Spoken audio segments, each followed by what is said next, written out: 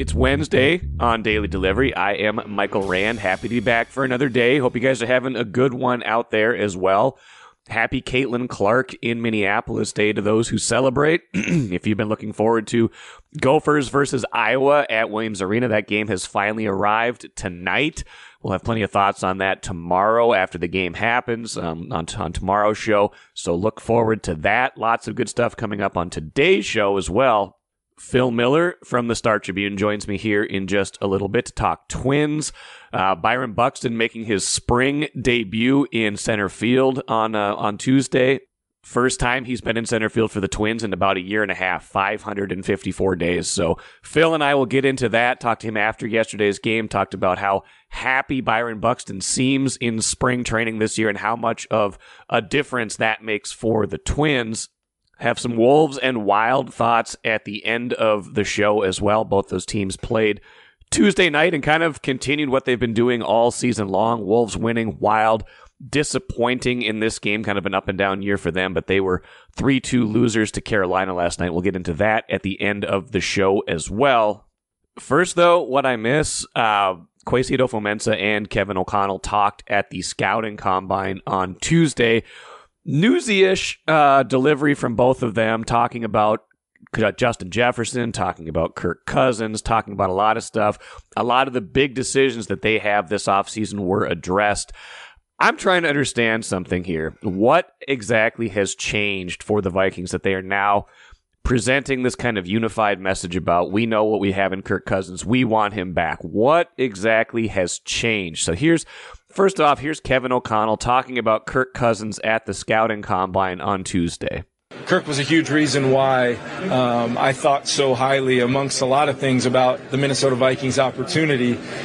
Because of my belief in him, we've won a lot of games over these 2 years with Kirk as our quarterback, and I thought he was playing as well as anybody in the National Football League when he got hurt after beating the Packers at Lambeau last year. You know, coming off a Monday night win over the team that represented the NFC in the Super Bowl, and to have that happen was, it was a big deal for me personally, and much beyond just my role of coaching the team. But it's been awesome to see him through his rehab and where he's at now, really get right back up on his feet and attack this thing. But my feelings on Kirk Cousins, they really have not wavered in 2 years, and if anything, they're stronger now, having gone through a lot of adversity together. But we've had a lot of success as well. Definitely natural for a head coach to praise his quarterback, certainly one who's worked with Kirk Cousins for so long, things like that. Here's the thing I'm having a hard time understanding as they go into negotiations, a very important next 2 weeks before Cousins can become a free agent, something the Vikings allowed to happen because last year they could not agree on a long-term contract terms with Kirk Cousins. What has changed? So last year at this time, they're trying to negotiate a deal with Cousins. They end up just adding 2 void years to his deal. They could have had Kirk Cousins for 3 years last year, right? That's what Ben Gessling reported. That's what we've been reporting all along, that basically the sticking point was they only wanted to do guaranteed money for 2023 and 2024 at that point, right? That was kind of the sticking point. So instead they just go into 2023 and they give Kirk Cousins those void years, which basically means pushing this dead money out, but making him a free agent after the 2023 season. So what happens in 2023? Cousins plays 8 games. They go 4-4. He's playing well towards the end of that 4-4 stretch. They beat the 49ers. They beat the Packers, things like that. But he gets hurt at Lambeau Field. He hurts his Achilles, tears his Achilles, out for the season. So right now, they're 4-4 with Kirk Cousins. Now, the revisionist history seems to be that Kirk Cousins had a great year last year. Kirk Cousins started the year 1-4 with the Vikings, had 7 turnovers in those first 5 games. Not all of that was his fault, of course. It's never all his fault, which is fair, but I just don't understand what exactly changed along the way to make them now say, we want him back. We're pretty sure we're going to do this. We want him back. We know Kirk Cousins. We know who he is. We think he wants to be back. I didn't see enough last year, honestly, to make me think that you want to do multiple years of Kirk Cousins again. If they wanted to do that, they could have done that last year, coming off a 13-4 season, by the way. They could have done that coming off a 13-4 season, and they didn't. So I'm still waiting to see what the explanation is. I'm still waiting to see exactly what they do here, whether it matches what they're saying at the combine. But they definitely came into Indianapolis with a sort of unified message, both Kevin O'Connell and Kwesi Adofo-Mensah talking about Kirk Cousins and how they want him back. And I'm just struggling at this point to see how much changed in the last year. Did they get scared because they saw what happens when you don't have veteran quarterback play, when you have to play Dobbs, when you have to play Nick Mullins, when you had to play Jaron Hall? Maybe that's part of it. But I don't think Kirk Cousins last year did enough to say, this is absolutely your guy going forward. And now, by the way, he's a year older, coming off an Achilles injury. He's been here for 6 years, 2 playoff appearances, 1 playoff win. I'm not a Kirk Cousins hater. I think he's a good quarterback. I am just of the mind that A, I think it's time to move on, and B, if you wanted to sign Kirk Cousins, you would have signed Kirk Cousins already. That's the point I want to make. If you wanted to sign him, you would have done it last year. I don't get what's different this year. Now, that wasn't the only subject they tackled at the Combine. Kwesi Adofo-Mensah also saying the thought of trading Justin Jefferson has never once crossed his mind. I'm glad. Good. Let's put that silly rumor or rumbling to bed, right? Because the thought has crossed my mind, and I've thought about it enough. I've been like, okay, what if they did trade Justin Jefferson? What kind of haul could you get for Justin Jefferson? Enough people have asked that question, kind of wondered. Every time you go down that road, you come to the same dead end, which is this. Nothing you get back for him will guarantee you anywhere near the value that you can get for that Justin Jefferson brings to your team right now. Even if you could include him as part of a package that gets you into a top 3 conversation for a quarterback this year, things like that. There are no guarantees. The guarantee you have with Justin Jefferson is he is the best non-quarterback offensive player in the NFL right now. I know he was hurt last year. That's a fluke, right? That was the first time he's been injured in his Vikings career. He is the best non-quarterback in the NFL, at least on offense. That is not someone you want to trade. I'm glad they are unified in that message, that they're coming out and saying, we have no intention. There's never even thought about this. This is a guy who's, a great player who we want to sign to a long-term contract. So I'm glad they are unified on that. Now, where it gets a little tricky, and I will acknowledge this, is that I think Justin Jefferson, and he said this already, he wants Kirk Cousins as his quarterback. They are not willing to say that he is going to be the quarterback. They're not willing to say that to him. Now, this is going to be solved. This is going to be resolved. The quarterback's going to be resolved before any kind of extension, I would imagine, is signed and agreed to. But they're kind of in a tricky spot where they know what his preference is. It might not work out that way. I hope, though, that they're not thinking about Kirk Cousins in this way because they feel like they have to appease Justin Jefferson. I hope they are making a football decision and nothing more than that. So that's the curious piece to me. What is motivating what they're saying at the Combine? What else is going to come out of this? What more can they do this offseason to show kind of what direction they're going to go? I don't know. It's an interesting time. The bottom line for me is what has changed about Kirk Cousins. I can't figure that out. I need help. I need help figuring that out. I don't understand what exactly about their thinking could have changed about him where now they would give him a multi-year extension with guaranteed money. What about that has changed? That, to me, is the question they need to answer at some point. He's all by himself, fires into the end zone, caught! Touchdown! No! Tortured Vikings fans will remember that call. Paul Allen, KFAN, Josh McCown throwing to Nate Poole. Final play of the 2003 regular season, knocking the Vikings out of the playoffs. That was a very special, very special piece of terribleness from the Vikings that year. They started the year 6-0, lost to all the worst teams in the NFL, and then lost to the Cardinals when the Cardinals scored on 4th and forever with McCown throwing to Poole. Nate Poole got like the keys to the city. He's the one you remember the most, right? Nate Poole's the name you remember the most, but Josh McCown was the quarterback for the Cardinals that threw that pass. Josh McCown is now the Vikings quarterback coach. They announced that on Tuesday. Josh McCown, the guy who broke their hearts in 2003, is now their quarterback's coach. I can't decide if this is tempting fate, if it's a huge flex, if it doesn't matter. I don't know what it is, but 21 years later, he is the guy who is going to be molding and shaping whoever is at quarterback for the Vikings in 2024 and beyond. So that, to me, was just kind of a fun little piece that also came out of Tuesday. Josh McCown to Nate Poole, and a moment that will live in infamy, a season that will live in infamy for the Vikings. Started 6-0, finished 9-7, lost to all the worst teams, including the Cardinals, on the final play of that season. Grand Casino would like to take a moment and salute the true football fan. The passion, the hope, the anticipation, that incomparable feeling of winning. Grand Casino would also like to take a moment to remind you that you can find all that anticipation, thrill, and winning at Grand Casino. Grand Casino. Let your story begin. Let's talk Twins today with Star Tribune beat writer Phil Miller down in Florida. Mostly I want to talk Byron Buxton, Phil, because on Tuesday, as you pointed out, the first time in I think 554 days that he was back in center field for the Twins. That's like a year and a half. That is a long time for someone so good at that position to be away from it. What has this been like for him, and what did it feel like for him to be back out there on Tuesday? Yeah, you can tell he's conflicted about the whole thing because it strikes everyone as so important. Byron is back. He's going to play center field. But as he keeps saying, it's spring training. These games don't count. He said he wasn't nervous about it, but he's pretty sure he will be when it's a real game. He just looks at it as, an extension of practice. But you could not miss that dynamic in the ballpark today. You got a big hand when he was when the lineups were announced. A Twins videographer ran out to his position with him and was circling him, taking video while he was warming up just before the first pitch, which he found a little disconcerting. Actually, he was so funny today. He said, I had to make sure I beat the kid out to center field because it looks bad if you right. if he beats you. But it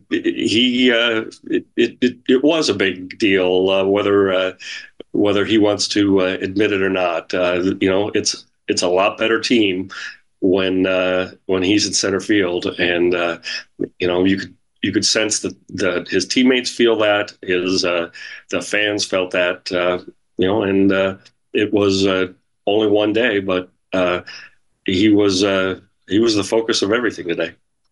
And we forget that, right, a little bit, because he was a little bit out of sight, out of mind for some of last year because they were doing a lot of their damage in the second half of the year when he wasn't in the lineup. And before that, he had a few stretches where he was hitting well as a DH, but he had tailed off to the point where he finished, under 210, down close to 200 last year. But it's unfortunate, almost unfair that he almost became a punchline to a certain degree, like, oh, Byron Buxton, yeah, is he ever going to do this? Is he ever going to do that? You forget about how great he can be when he's healthy because he just hasn't had that opportunity that much lately. So, yeah, it is a big deal to them. How much better are they simply with the prospect of him being out there?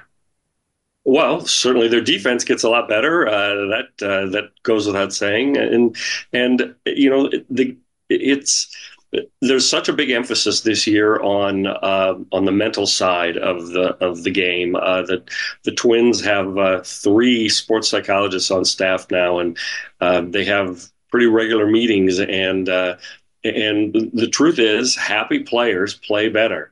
And Buxton has admitted the game's not fun when my entire role is to get 3 or 4 at-bats and I'm sitting around watching the game and I can't watch it and I've got to go inside and I try to keep busy and it just wasn't fun.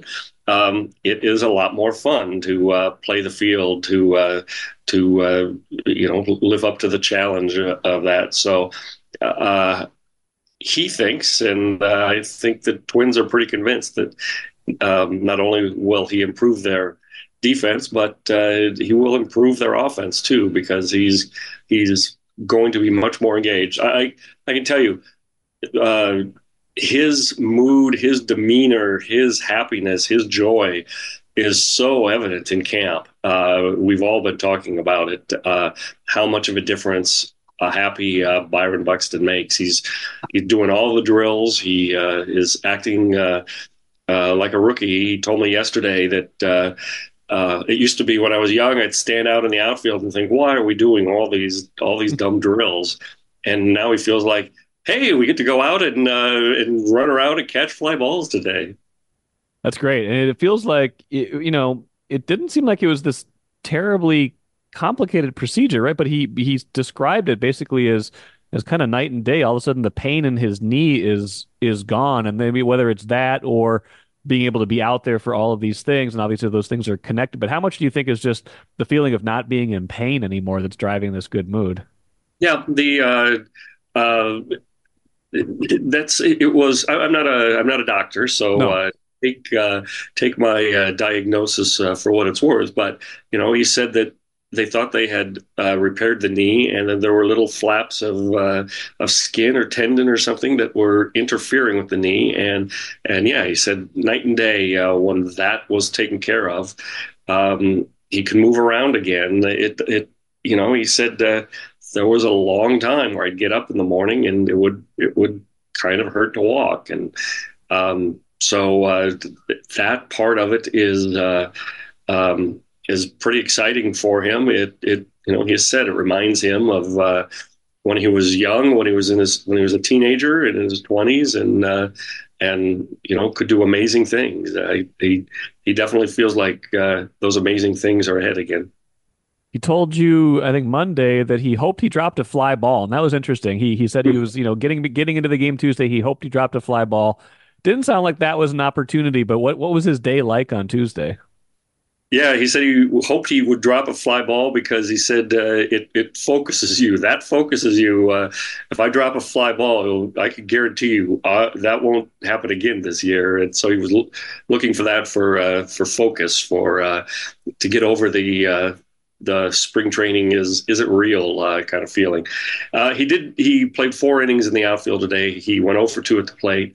He didn't have any fly balls hit to him that he could drop. There was a 2-out RBI double by the Phillies shortstop Trey Turner that was in the gap. Got it. Probably bounced just short of the warning track, but he really didn't have much of a chance at it. We thought, but we asked him about him after the game, and he said, "Yeah, it occurred to me that old Byron might have had a shot at that, might have tried to get that, but he said, I'm not going to dive in spring training. I'd have gotten in trouble if I had tried to dive to make that catch. In the regular season," he said, you get a good jump, you get a good beat on the ball, maybe it's catchable. Other than that, it was a pretty uneventful day for him, other than just the fact that he was out there doing what he does best. Final thing on him before we move on to some other stuff. Does that represent a shift? Because I remember there's been times where he can't let up. He can't. He only knows how to play, 1,000 miles an hour, 100% of the time. Is that the wisening of someone who's been injured so much, or do you think this is, are we reading too much into that? Oh, I think absolutely. How many times have the Twins told him, "Don't take any chances"? How tempting must it be to wrap him in bubble wrap and wait out the month and just have him do drills until that day. He knows, he knows it's a dangerous business sometimes. Especially the way he plays, and I think the lectures have sunk in. I do think he expects to play differently and take a lot more chances once the season starts. Now, interestingly enough, as he prepared to play his first game, the Twins made a trade for a good outfielder, Manuel Margot. They were looking for a right-handed kind of, corner outfielder. He can probably play a lot of different positions, so it wasn't like this is your Byron Buxton insurance necessarily, but this was something they kind of had on their off-season to-do list and finally got done on Monday. Yeah, I was a little surprised. I thought that free agent prices were coming down a bit. We saw the Cody Bellinger deal, and maybe Michael A. Taylor's price would well, basically what the Twins wanted was another 1-year deal with Michael A. Taylor, and he's holding out for 2 years or more, which is certainly understandable in his 30s. So the Twins finally gave up on that and took a guy who's probably got another 1 or 2 years left of being really effective in the outfield. He's not as good as he was, but he's also kind of a thoughtful guy, a kind of a leader in the clubhouse, from what the Twins have been told and what we've been told. So he arrived in camp today. I mean, the trade was made yesterday afternoon, and he showed up today and actually asked Rocco if he's in the lineup, which that's pretty impressive. I think he impressed his teammates with that. I asked Byron Buxton if he warned him that you're not going to get to play much this year back in center, and he said no, he's glad to have him here. He did tell him that he remembered Margot had robbed him of a hit last year, and he told him, "I'm glad you're here, so you can't do that anymore." So nice. It's a good fit. We'll see. How quickly he's ready, but he sounds eager to get to work. I saw our colleague Bobby Nightingale put on social media that the trade basically means that they don't have the five guys that they drafted at the top of the 2021 draft have all been dealt away now. It's just kind of just an oddity more than anything else. But I thought that was an interesting thing that Bobby tweeted out. It is an oddity, and it's interesting. It was interesting to me that they got Margot and some cash to pay his salary for a guy that is a lot better fit on other teams than he is in Minnesota. He's a shortstop, and mostly, as it's been proven to be a good glove, more than a hitter. And the Twins are growing shortstops lately. I mean, yes. Carlos Correa is going to be here another 5 years at least, and Brooks Lee is a shortstop that they're going to have to move to bring him up there. It's hard to see how Noah Miller would have made the team in the next 2 or 3 years. Instead, they got a guy that can help. Glad you mentioned Correa. That's a good segue into just overall camp health. I mean, we forget Buxton was a big injury story last year. Correa gutted it out, played a lot, but played through the painful plantar fasciitis in his feet. You had Royce Lewis miss a lot of time. I mean, those are three guys that, if they're healthy, even if two of them are healthy and the other one, misses some time but not. I mean, it's a big difference. You think about reasons for optimism, that is one, that if you can keep those guys healthy, and it sounds like Correa is pretty optimistic right now about where his health is at. Those guys could make a huge difference. Yeah, those guys batted 2-3-4 today. Buxton, Correa, and Lewis, and that's how they very well may line up during the season. And you're right; they're all doing extra work to prove their health and stay that way. And they are all awfully optimistic about the season. Correa is candid about saying, that was not me last year. That was the worst year of his career at the plate. And so he seems determined to show that that's in the past, and that he's the player he always was this year. And we're just on the cusp of the Lewis era. It is amazing how many of Royce's jerseys you see in the stand. There was a time when they were all Buxton, and there were a lot more Correas last year. But boy, people are going out and buying some Royce Lewis jerseys, it seems. When you hit home runs in your first 2 postseason at bats and end an 18-game losing streak, that I guess that has something to do with it, I would think. Mr. Grand Slam too during the regular season. He was. I think he was third on the team, or maybe second in RBIs, and he only played half a year. So a lot to be excited about, and it has been an extraordinarily healthy camp thus far. I mean, the games have started now, so that could change, but it doesn't feel like I've written about injury news yet at all. And past few years, that we had a whole list of guys that check in and see how they're feeling now. Royal Credit Union's smart checking accounts offer no monthly fees and no minimum balance. Enjoy financial freedom when you open your Royal Credit Union smart checking account online at rcu.org/go-checking. Insured by NCUA. We'll see Pablo Lopez for the first time on Wednesday. By all accounts, he looks, sharp in what he's done so far. The pitching staff's kind of the question mark, at least from where I sit. You'd like to maybe see them add another high-end starter, but it doesn't seem like that's necessarily in the offing, especially after we hear Joe Pohlad say not spending a lot more money right now, not going after any of these guys that are kind of sitting out there right now, which is understandable, even if he didn't necessarily need to say that. What's your take on the pitching staff right now and where they are? I would say that they have a lot of candidates for being really good, and it is the trick is to do it. Chris Paddock looked great in his couple weeks return last year, and they're counting on him. That's not a small deal.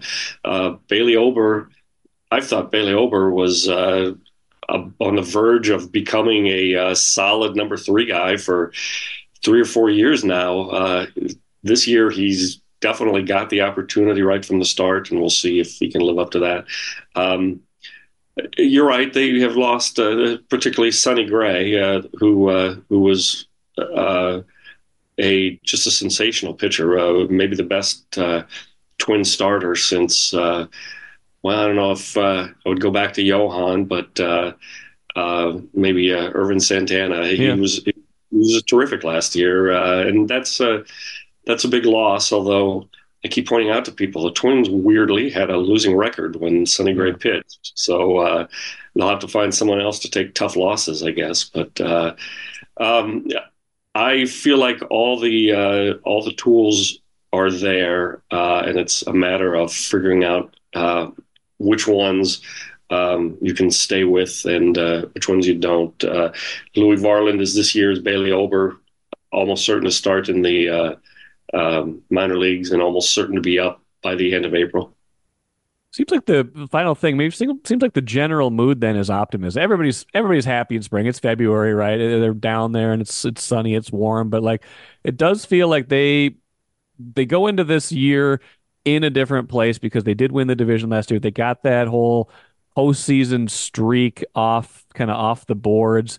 Now there's kind of this wanting more, but there's also this feeling that they can do more, right? I think they definitely feel that way. I mean, they only won 87 games last year, and so many of the new players cite the talent that they have on this team as reasons they're happy to be here and wanted to come here. I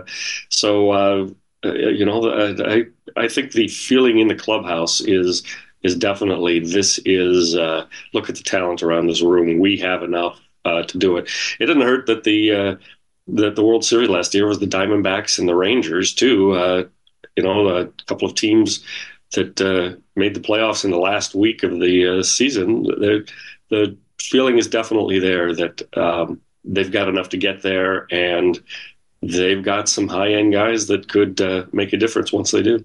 Yeah, absolutely. Well, Buxton's at the top of that list. Read Phil's coverage of Buxton's first game back. Star Tribune, startribune.com. I'm sure there'll be many more things written about Byron before the spring and the year is over. Phil, appreciate it as always, and we'll talk to you soon. Okay, Mike. Good talking to you. Appreciate Phil Miller's time as always. I always feel like we have to whisper about Byron Buxton's good health, right? Like you don't want to say it too loud because it's always subject to change, but it does seem like right now things are in a great place for him. You got to be happy for him. He's a good guy. He's a good person. He's a great talent. You want to see him succeed. You want to see him be able to play, to be able to give his best effort, to be able to play center field. Huge for the Twins, huge for Byron Buxton. Feels like they're in a great place right now. And again, always subject to change with him. But right now, again, you feel like you don't want to say it too loud, but right now it seems like they're in a really good spot with him. Seems like they're in a good spot with Carlos Correa. Seems like they're in a good spot with Royce Lewis. Things looking up in camp right now, at least on the offensive side. Like Phil and I talked about, still worried about the pitching a little bit, but that can sort itself out at some point. Not so worried about the offense anymore. I think that could be a strength of this year's team, especially if those guys stay healthy. Let's finish with the cooler. A couple of results from Tuesday night. The Wolves beat the Spurs. No Karl Anthony Towns as he mourned the death of a friend. Anthony Edwards had another injury scare. He seems like he has injury scares like once every 5 or 10 games, comes hobbling out of the game. But this game, like he does a lot of times, came back in, was able to finish out the game strong. They beat the Spurs 114-105. Kyle Anderson has a hamstring in this game. He's leaves the game with hamstring tightness. Starting to worry a little bit about these little injuries. Like Rudy Gobert came back in this game and played. He had missed a game with the ankle.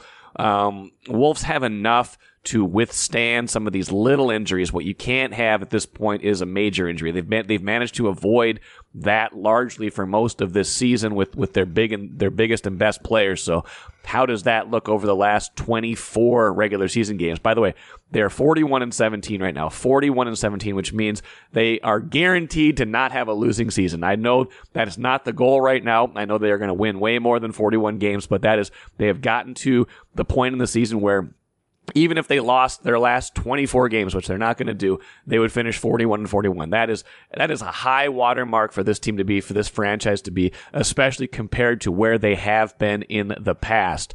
The Wild, on the other hand, had a 2-1 lead against Carolina, lost 3-2. That's a game you want to have, right? It's a home game. It's a chance to keep ascending in these wild card standings. That they're in a tough spot. They put themselves in a tough spot. They're battling like 5 or 6 other teams for what will amount to one wild card spot. Essentially, it's a long shot anyway at this point. Even with how well they've been playing, can't drop those games at home. It's going to happen, but they just don't have much margin for error. They don't have much margin for error at all. So that one on Tuesday night hurts. So good result for the Wolves. Tough result for the Wild. That's kind of how it's gone this year, right? That's how these teams are. That's who these teams are this year. The Wolves have been the consistent dominant team. The Wild have been the up and down team. A departure certainly from past years. That will do it for me today. Like I said, plenty of stuff on Caitlin Clark on tomorrow's show, in addition to other things as well. Thank you so much for joining me today. I'm Michael Rand, back at it again on Thursday.